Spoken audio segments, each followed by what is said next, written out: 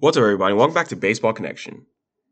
So another electric day in the big leagues. I'm not just saying that. And I'm going to say that because we saw a player with electric tools take the field for the first time in the major leagues. His name is Elly De La Cruz.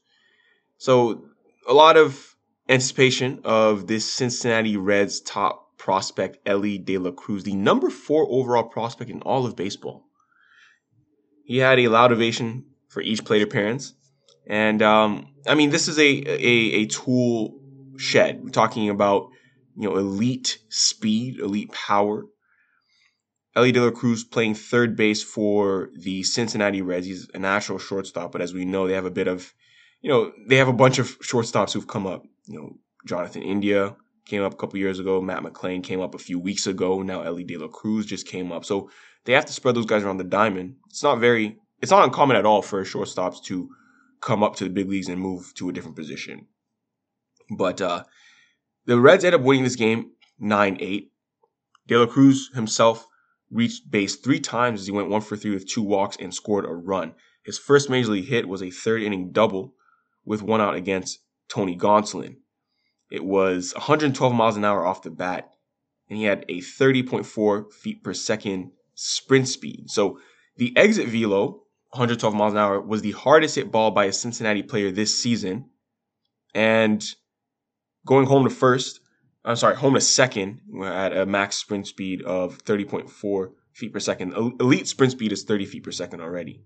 So we already saw him bust out some of his major tools right there on that double. And you had 22,602 fans chanting his name between each and every pitch there in the bottom of the 6th. But it's the exit velo. He's also just a tall guy. He's a big guy, so he creates some leverage with that swing. And the Reds are just having an exciting time right now. They end up winning this game on a Matt McLain walk-off single. I mentioned Matt McLain, who just got called up a few weeks ago on his own, and he's been tearing things up at the major league level. So it's an exciting time for the Cincinnati Reds where they have these young, talented players making waves at the major league level. You talk about Matt McLain. He was 3 for 6 on this game, and now he's hitting 341 with an 896 OPS.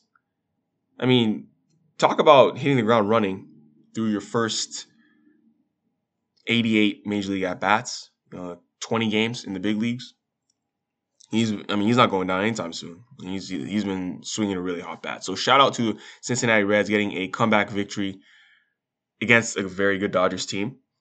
They're at home at Great American Ballpark. But Elly De La Cruz, remember that name. That's going to be someone who's going to receive a lot of attention here for the rest of the season. He's batting cleanup in his major league debut, and he's probably going to stay there.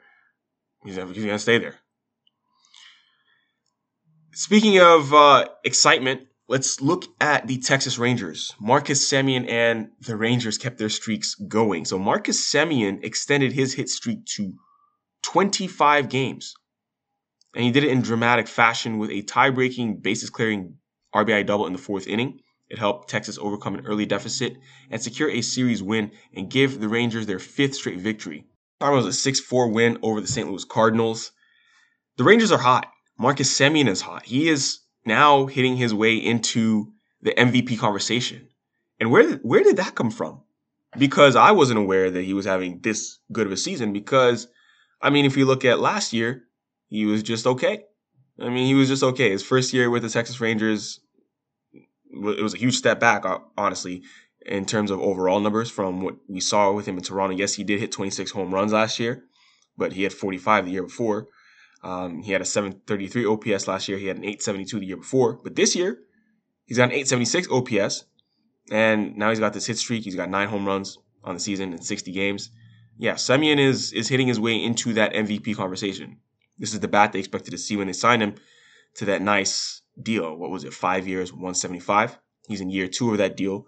And the Rangers are winning, which is the most important thing. That's what they wanted when they went out and signed him and Seager. Both those guys are paying huge dividends right now. The big news coming out of Arlington yesterday, though, was not that. It was not their good performance in this game. It was that they lost Jacob deGrom for the season. Jacob deGrom is going to undergo Tommy John surgery. So we talked the other day about the report of him being placed on the 60-day injured list and how they said it was not going to really affect his comeback time frame, that he was supposed to be expected back perhaps later this month, but that is not true at all. Turns out he needs Tommy John surgery for his torn UCL. I think this is his second in his career. So that's not great.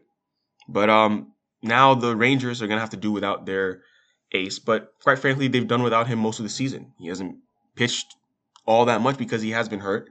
And this team has been able to keep the line moving, and they have this next man up mentality. I mean, they're a talented team. It's not just a scrappy team, whatever. I mean, they have legitimate talent throughout this roster. I mean, Adolis Garcia, we're not really talking much about him. He was 4 for 4 with a home run in this game. And if you look at his numbers, he's hitting .273 with an .846 OPS on the season. You have Ezekiel Duran, who was 3 for 3 in this game, playing shortstop for the Rangers. He's hitting .322 with a .905 OPS. I mean, if you just look at the offensive numbers for the Rangers, it's remarkable. I mean, they have the best run differential in baseball for a reason. Just go look at, like, everyone in this lineup is just has really good numbers with the bat. It's very remarkable. This is a good team. So they're going to be a force to be reckoned with all season long. Those are the 2023 Texas Rangers. That's just the story right there. In other news, the Blue Jays have optioned Alek Manoah to rookie ball.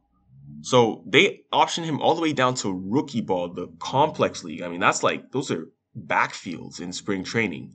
That is a far, far cry from being third place in the AL Cy Young. And, after he was rocked for 6 runs after recording just 1 out against the Astros, that ballooned his ERA to 6.36. So they're sending him down to rookie ball. I mean, that's a big demotion. I think part of the reason they're doing it is because there are a lot of facilities down there in rookie ball. Like, that's where the Blue Jays spring training complex is. So they have a lot of training facilities. He's going to have a lot of eyes on him. He's going to have, bullpen sessions. He's going to have their new pitching lab down there in Florida, so they can determine exactly what he needs to focus on and then go from there. It's far from what anyone expects in 2023, but I mean, the Blue Jays don't have the luxury of letting him struggle up at the big league level. So send him down to rookie ball, probably have him iron things down there. They'll probably send him down to send him up to other minor league levels so he can hopefully make his way back up to Toronto at some point. But yeah, he just needs to regain whatever he had last year, because it's not there this year. It's not there at all. In other news, some injury news from New York, Aaron Judge and Nestor Cortez will both be placed on the injured list. Aaron Boone announced this after the Yankees' 3-2 loss to the White Sox in the Bronx on Tuesday night. So Aaron Judge has a contusion and a sprain of the ligament in his right big toe. So he received a PRP shot in his toe on Tuesday evening, but that's a blow, because Judge had been playing really well. And he just had a road trip out there in Seattle where he was playing really well. I think they were on a West Coast road trip, Dodger Stadium. He had been heating up as of late. So, I mean, in 49 games, Judge is hitting .291 with an American League leading 19 home runs. So now he's going to be on the shelf. Nestor Cortez has a shoulder strain, so he's going to be on the injured list. He said during the start it wasn't bothering him, his last start in Seattle, but it was just the recovery in between where it would take a little bit longer than usual to get right. So they're going to place Nestor Cortez on the injured list to recover. So hopefully it's nothing too long. It doesn't sound like it's a serious injury for Nestor Cortez. But yeah, I mean, nonetheless, the Yankees were playing the White Sox. They were back in New York after that really good West Coast trip, and they lost this game 3-2. And much of this was due to a strong start by Lucas Giolito of the White Sox. I mean, he silenced the Yankees lineup for 6 innings, striking out 7. I mean, the Bronx Bombers only were able to gather 3 walks from Giolito. Giolito was really good on this day. So, he ended up just shy of a no-hitter. He actually had a no-hitter in hand through 6 innings, but they decided to pull him from the game. And because the White Sox had seen enough, they don't want to run him out there for too long. And 100 pitches was enough for him. But great outing, 6 no-hit innings for Lucas Giolito, and the White Sox ended up beating the Yankees 3-2 in New York. But those are the updates I want to go through today. That's where, the lay of the land is right now around the baseball world. Some excitement going on with, exciting rookies and things of that nature. But that's going to do it for today. If you enjoyed this, please share with someone who'd be interested, and we'll see you next time on Baseball Connection.